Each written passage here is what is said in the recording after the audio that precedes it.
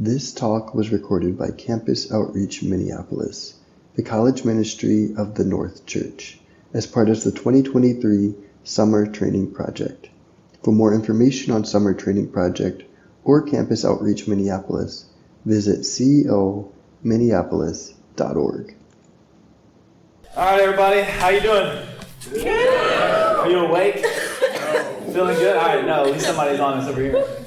Okay, so today we are going to do word training, all right? So evangelism training yesterday. Today I'm going to attempt to give you a little bit of training in the word, all right? So I'm very excited to teach this staff. We love the Bible. We love to teach the Bible. We love to help college students especially understand and apply the Bible. So that is going to be my intent. So I want everybody's attention just for a brief moment. I'm going to ask you a question. Who in here feels like, man, I could teach any Bible study, any moment on any text in the Bible? Raise your hand. Okay? Raise your hand if you feel like you have learned everything you can about the Bible at this point, if you have arrived. No hands. Staff? Team leaders? Room leaders? Anybody? Anybody think they've got it all figured out? Okay, why do you think I'm asking this silly rhetorical question? What do you think? No one can answer it. Nobody can answer it. All right. What would be a good posture to come into these trainings with? Humility. Humility, right? I don't care if you're a staff. I don't care if you're a team leader. I don't care if this is your first time ever reading the Bible. I want us to approach God's Word continually with a humble heart, knowing and expecting God to always show up and teach me something. So, I don't think I've got like the magic bullet. I don't think I've got like infinite wisdom over here. But I'm going to try to teach you God's Word today. And I really do believe that God has something for you to hear from His Word. So, my goal today is the kind of two-part. I want to explain what is the Bible, not like the philosophical kind of like, we have all these scrolls and all these things, and this validates this and this. That's not the approach I want to take today. But just what is the Bible, and then why should we actually meditate on it every day? Why should you feast upon God's Word every day? So that's my aim. And the reason I want to help y'all understand what is the Bible is so many Christians, so many people in the world can't even explain what the book is trying to say. They can't even explain the purpose of it. They can't even explain the central message of it. And my goal is, I really think you can walk away today, not just with head knowledge, but a true understanding of what does God's Word say? What is God trying to accomplish in His Word? Okay? So, that's my prayer. I've been praying for you all that would happen. So let me pray, and then we're going to jump right in. Father, we come before you, and we ask, God, we ask that you would show up, Lord. That you would open our eyes to see the glory in your Word. God, that we would behold your Son more and more. Father, would you help me to teach things that are true in accordance with your Word? God, that anything that is of you, Lord, and according with your Word, God, let it penetrate our hearts. God, help it to stay there and help us to meditate on these things, Lord. Would you transform us and make us look more like Jesus this time? It's in Christ's name that we pray. Amen. So, 2 points. What is the Bible, and why should we meditate on it daily? All right, point 1, what is the Bible? As I alluded whenever, I think most of you all, almost everybody was here when I did the Mark overview. I think that was last week. At this point in project, all the time is converging. So, a lot of people think that the Bible is a lot of disconnected books. 66 books is disjointed, saying different things. And you read books like Genesis and Exodus and Mark and Philippians, and though they're written separately and at different times, they actually compile. They actually make up one big book called the Bible. And the Bible is simply this. It is one unified story about God's redemption of fallen, sinful, rebellious people through His Son, Jesus the Christ. One unified story, talking and teaching and proclaiming God's redemption of a fallen, sinful, rebellious people. And the way that God's going to accomplish that is through His Son, Jesus the Christ. So, I want to give you a little makeup of the Bible, okay? The Bible is made up of 66 different books. If you didn't get it, I'll get you that at the end. Just come up to me and ask. 66 different books. And inside of this Bible, there is so many different types of literature. All right? You have historic. You have narrative. You have law. You have poetry. You have wisdom. You have the gospel accounts. You have letters. You have irony. You have tons and tons of different genres of literature. My English majors are like, yeah, that's what I'm talking about right here. I'm nerding out. 40 different authors. Okay? That's a lot of authors to make up a book. Written in 3 different languages over 3 continents. And this is what's amazing. All of this was compiled over a span of 1,500 years. Think about that. 66 books, 40 authors, 3 languages, 3 continents. 1,500 years. You tell me, if you got that many people to write one book, I think it would be very disjointed. I think it would be lots of contradictions, lots of things that don't make sense, that don't add up. And yet, with all that complexity, with all that diversity, the Bible, one unified story telling one central message about Jesus, the Christ. All of it converges. All of it points to Jesus, the Messiah. There is no other book in this world with such diversity, with such complexity, and yet so much unity. Faultless. No error. No problems. No book does that. There is no book like it. It's the best-selling book in all of the world.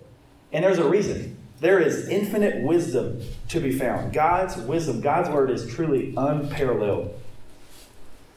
So I want to break this down into kind of 4 parts, okay? If I can help you get a grip on the Bible, the big story of the Bible, I'm telling you right now, you can drop into any single book and make sense of it. Those books, you're like, man, Old Testament, I just don't know how to read those. Like, if you can just get a grip on this big narrative, I'm telling you, things will start to make more and more sense, okay? So if you will, think about the Bible in 4 chapters, okay? Creation, fall, redemption, and renewal. Creation, fall, redemption, and renewal. Okay, let me explain this very quickly. It's not we're going to spend a ton of time. I just want to make sense of this for you. Creation, Genesis 1 through 2, right? God creates everything. He creates the heavens and the earth. He creates the waters on the earth. He creates the grounds, the mountains, all of the land. And then day 4, 5, and 6, he fills it. He puts the stars and the planets. He puts the animals on the land. He fills the sea with sea creatures. And then he makes man and woman in his image. God is actually dwelling with his people. Perfect harmony. No sin. No sweat, it says. Just in the cool of the day, walking and fellowshipping with God. In the beginning, no sin. And then chapter 3, as we've talked about, takes a subtle turn, a twist, right? Man and woman, Adam and Eve, believe that they've got it all figured out. They're sadly deceived by the devil. They're sadly provoked by their own desires. And they say, you know what? We're going to rebel. We're going to do things our way. We think we are more wise than God. So they take up the fruit, and they sin. They rebel. And things go downhill. So chapters 3 through 9, you're probably familiar with some of these. You've heard of, Noah and the ark, the great flood, right? That's kind of like the climax of wickedness, right? Genesis 6:5, God looks at the earth, takes a kind of a quote of the earth, and it says that the sinfulness of man is wicked. All of their thoughts, all the intention of their heart is wicked, right? And then God says, I'm going to judge the world. I'm going to wipe everybody out. And you get that in chapter 9. The flood comes, right? But really, for the rest of the Bible, you see the fall. You see the story of sin kind of perpetuating, right? It gets worse and worse and worse. And then you have part 3, redemption.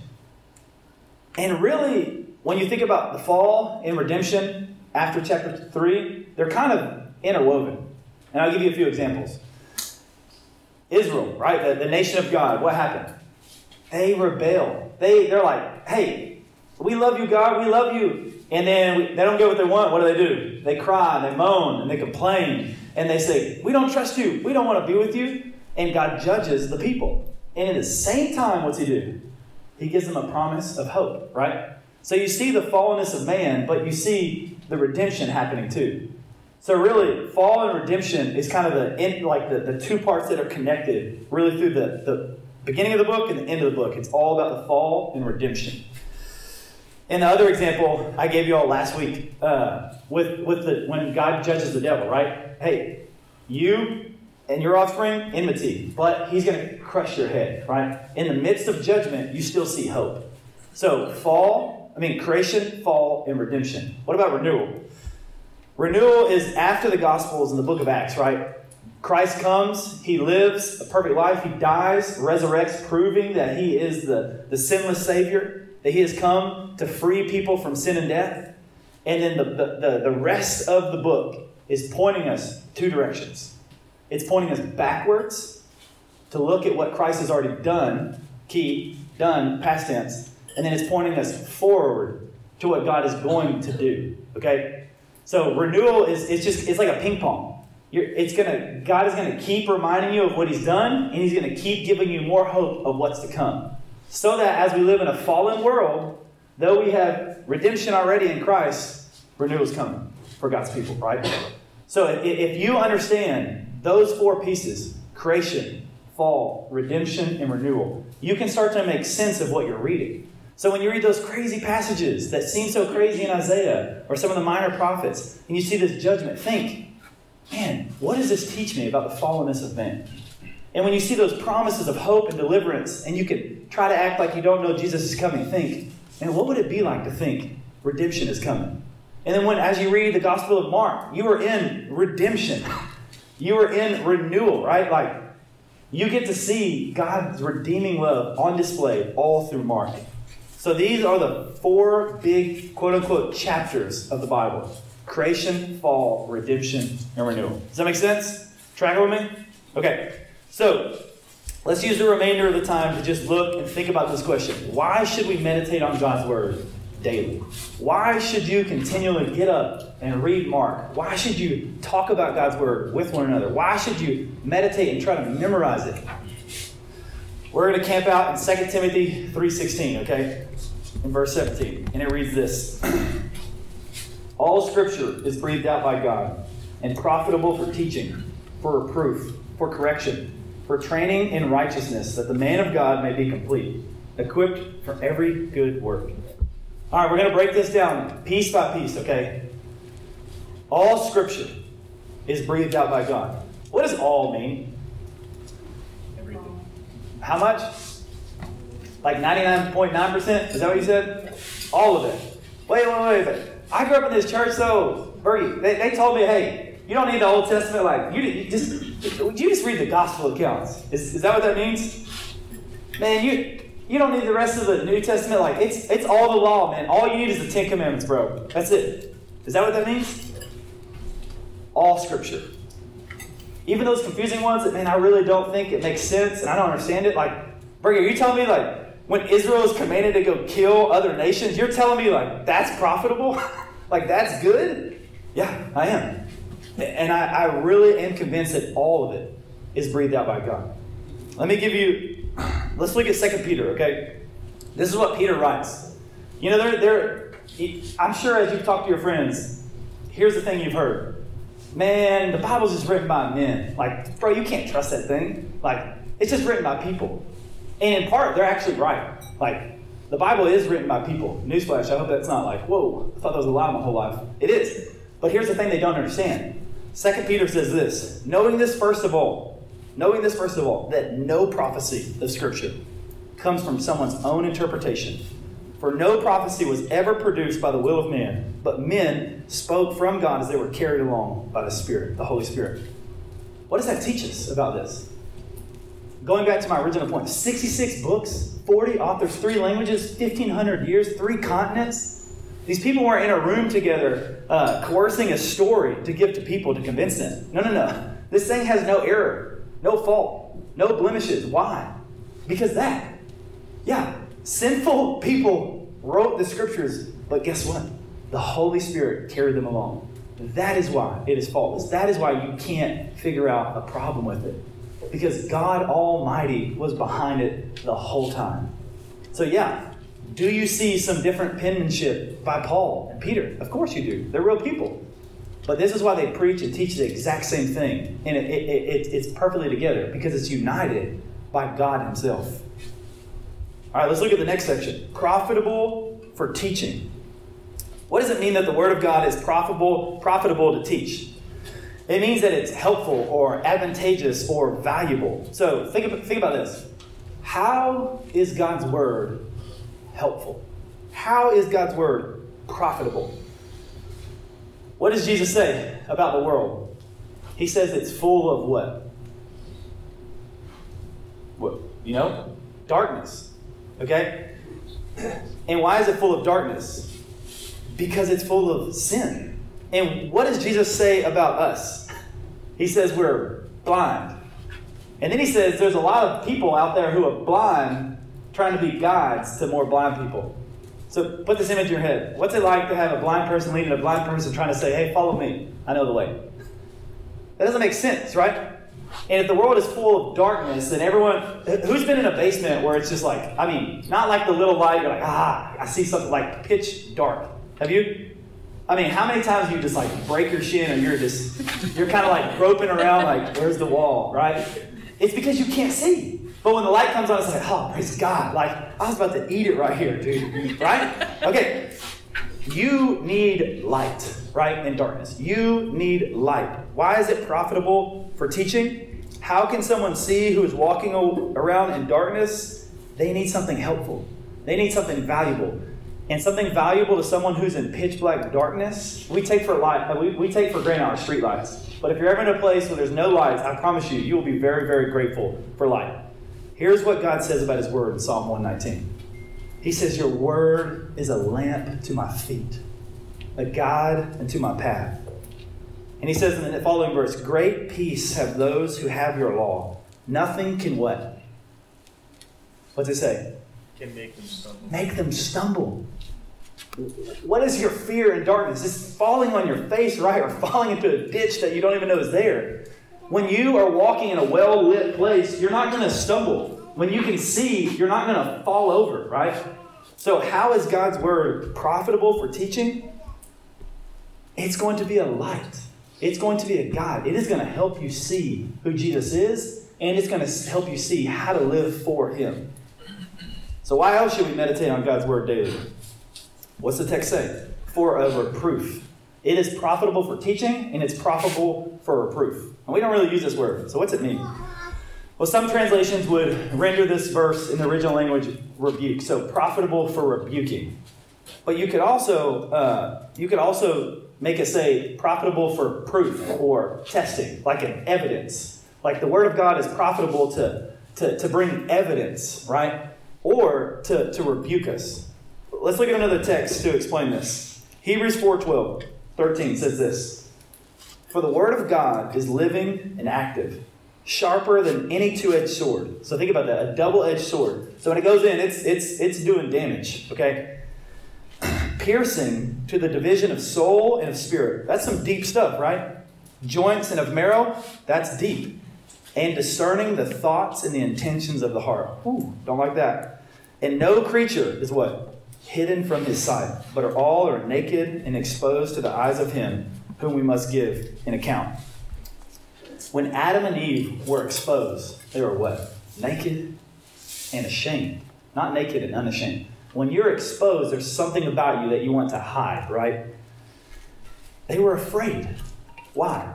Because they were naked and ashamed. What does God's word do? It splits us like a nut, right? It discloses what's in there. We say, oh man, like I'm not mad at you. And then you read this text and it talks about anger. You're like, oh my gosh, I didn't know that was in there. Like, I'm furious with this person. Why? Because God's word is opening our heart. It's disclosing what's truly in there. It's discerning what's really in our minds so that you can see. And what Adam and Eve should have done, instead of fleeing from God, they should have ran to him for mercy and grace, right? But they ran from him because they did not understand who he was. God wants to expose. God wants to rebuke us so that, not that we feel condemnation, so that you will come to him.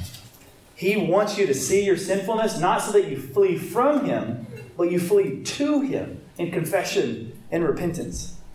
God's word that is living and active discloses the intentions of our heart. It exposes our sin and confirms the infinite gap we know to be true between us and him. But God corrects us and refines us like silver and gold to make us look more like him. So God's word is profitable for reproof. It is profitable for teaching. It's also profitable for correction.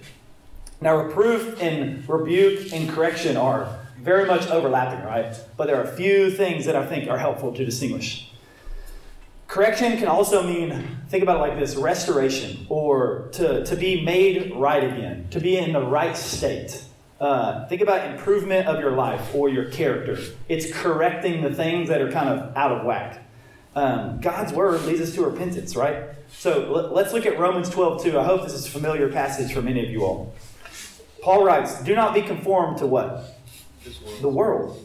But, so contrasting, but be transformed by the renewal of your mind, that by testing you may discern what is the will of God, what is good and acceptable and perfect. How does one renew one's mind? How does one transform one's mind? It's to think, right? This is the place of intellect. It's the place of contemplation. God wants us to be in his word so much that we are constantly thinking. We are constantly, think about washing. We're washing our mind afresh each day. We are renewing our minds afresh so that we're not transformed by the world, but we're conformed by God's word into the image of his Son. So God's word is profitable for correction. And hear me say this. The world is trying to conform you to its image. Whether you think all those things are like, oh, it's not a big deal. Trust me, they are. But the word of God is trying to do the opposite. It is trying to conform you into righteousness. And we're going to get to that here in a second. What else is God's word profitable for? Training in righteousness. Training in righteousness. What does this mean? Training. The world, your flesh, these desires you have, just these impulsive desires, the devil, you know what they're trying to train you in? Ungodliness. They're trying to train you in unrighteousness. They're trying to train you to make impulsive decisions that you think, this is going to be so satisfying. And then you do it, you're like, dang. Who has already went to cookout? Raise your hand. Who has been so full? Is Logan in here? Good. He's not. He would rebuke me for this. He loves sugar.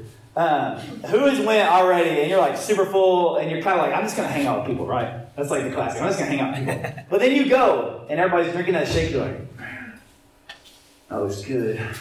But I just came here for the fellowship. And then you go get it and then you're like, gosh, I'm miserable. Like, I thought that was going to be so good, but I feel terrible.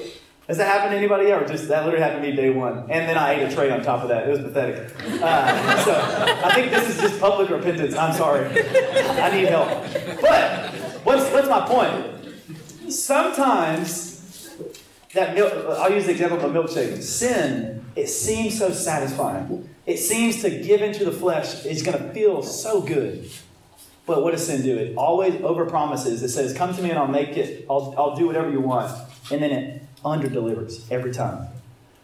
Training for righteousness. What is the world trying to do? It's trying to train you to make impulsive, unrighteous, ungodly, unwise decisions. But what is God trying to do to train his children in? He is trying to train us in righteousness. One of these will be your training ground, just to be very clear. One of these things will rule and train you up in the way. The world, your flesh, and the devil, or King Jesus. And we will either look unrighteous or look righteous. And one of the ways that God does it is he uses his word to do it. The word of God helps us to renounce ungodliness. All right, think about this. Think about Jesus' words again. He says on the Sermon on the Mount that your eyes are the what? Do you know? The lamp of your body. And if your eyes are full of darkness, what happens to the body?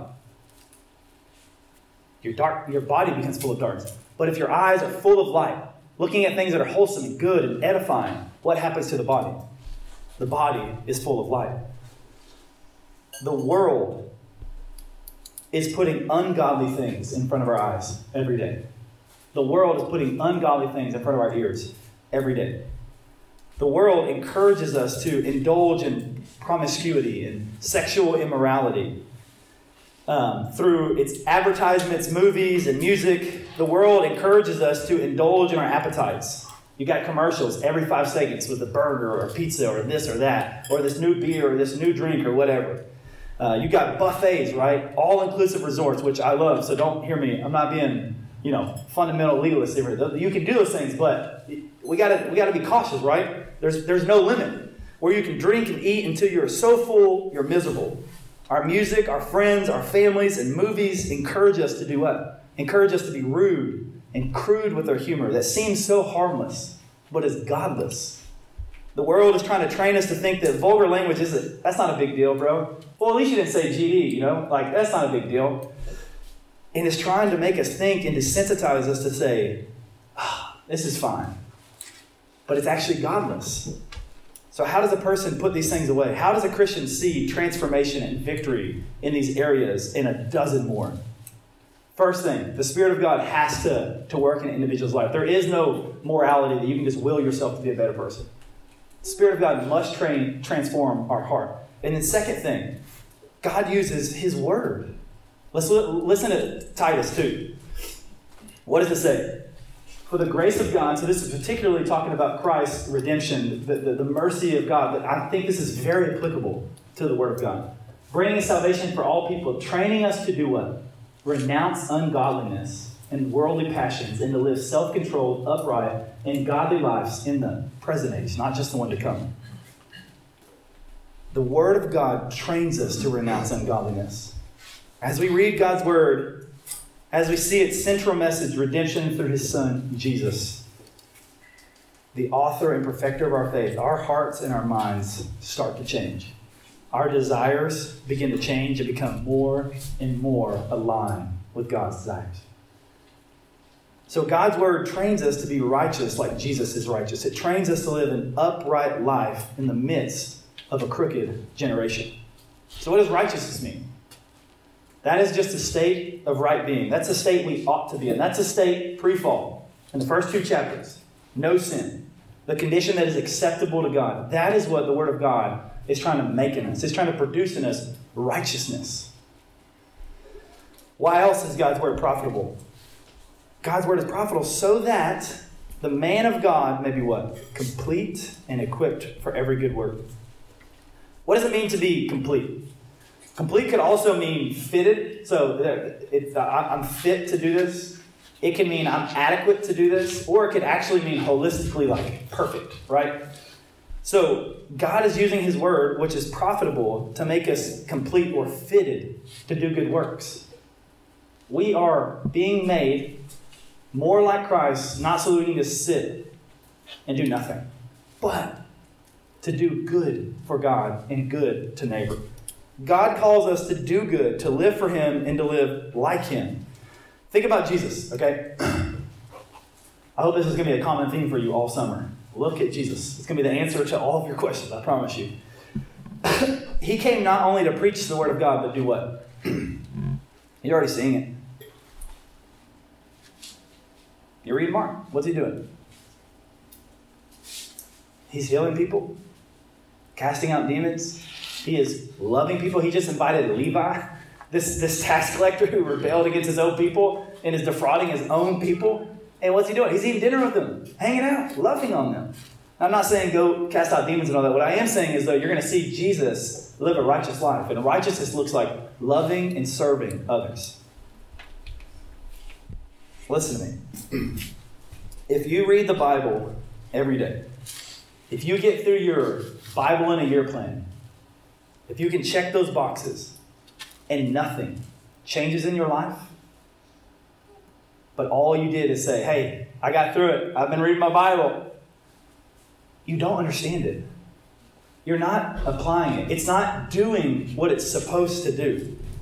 If you read God's Word every day and it does not propel you to love your neighbor and to serve those around you, to love the marginalized, to help the needy, to love the widows and the orphans, then it's arguable that you don't understand what you're reading. God's Word is not just to puff us up so that you can walk out of this project and be like, let me tell you about Mark.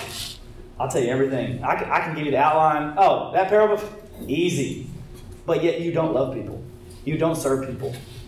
God is not changing your heart to look more like His. Then you're missing it. Because why? God's Word helps us be equipped for good works. The Christian faith is not just an intellectual faith. It is a faith that moves us to love people and serve people. That is one of the greatest indictments on Christians, right? Oh, you say this, but you do this. And then hopefully the city is seeing at Walmart and Chick-fil-A and other places, no, this is what a Christian looks like. Though we're not perfect, don't mishear me. I don't want to put a yoke on your back that is going to break you. But we are to exemplify Christ's likeness. Why? Because we look to Him and we understand His Word and apply it. Now let me make one huge distinction that cannot be misunderstood. Okay? This is crucial. Listen to me, please. We are not saved by good works, but you are saved for good works. Let me say that again. You are not saved by good works, but you are being saved for good works. Let's look at Ephesians 2 really quickly to make sense of this, okay? For by grace, that's a free gift, you've been saved through faith. And this is not your own doing. What? It is the gift of God. Once again, it has nothing to do with us. Not a result of what? Works. Why? So no one can boast. It's not about you. It's not about what we bring to the table, or we can boast about it. For we are God's workmanship, created in Christ Jesus for what? Good works, which God prepared beforehand that we should walk in them. Huge distinction, guys. Our salvation hinges on that understanding. You are not saved by what you do, but you are saved to do. Does this make sense? I'm tripling down because I do not want you to walk out mishearing me. God is forming us into the image of His Son, Jesus Christ, through several ways. One of them, and one of the primary ways He's going to do it, is through His Word. So let us give ourselves to God's Word because it is profitable. It is going to teach you. It is going to open your heart and disclose your sin. It will lead you into repentance. It will show you the way. It is the light unto your feet, a guide to the blind. Okay? Let me pray, and then we're going to take a brief break, and then we're going to jump into the training portion. Okay? Sound good? You still with me? All right, let me pray. Father, we come before you encouraged and convicted, God. We come before you so thankful for your word. And Father, we praise you that you did not leave us in darkness, God, that you sent the true light, your Son, Jesus Christ. And that the Word of God is like a lamp unto our feet. God, thank you for not leaving us in darkness. God, help us to be men and women of your Word. Help us to be like the Bereans in the book of Acts who sought the Scriptures day and night to see what Paul was saying, whether it was true or not.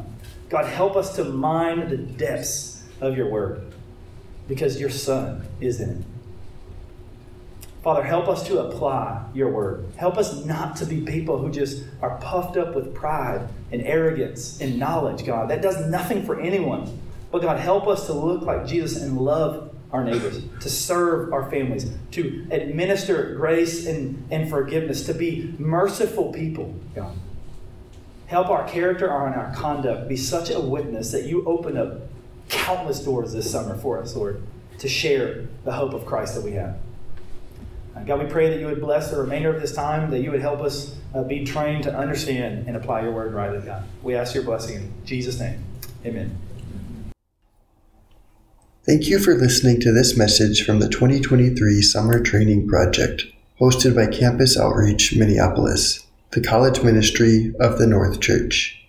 Please feel free to share this message with others, but don't charge, edit, or alter the content in any way without the written permission of Campus Outreach Minneapolis.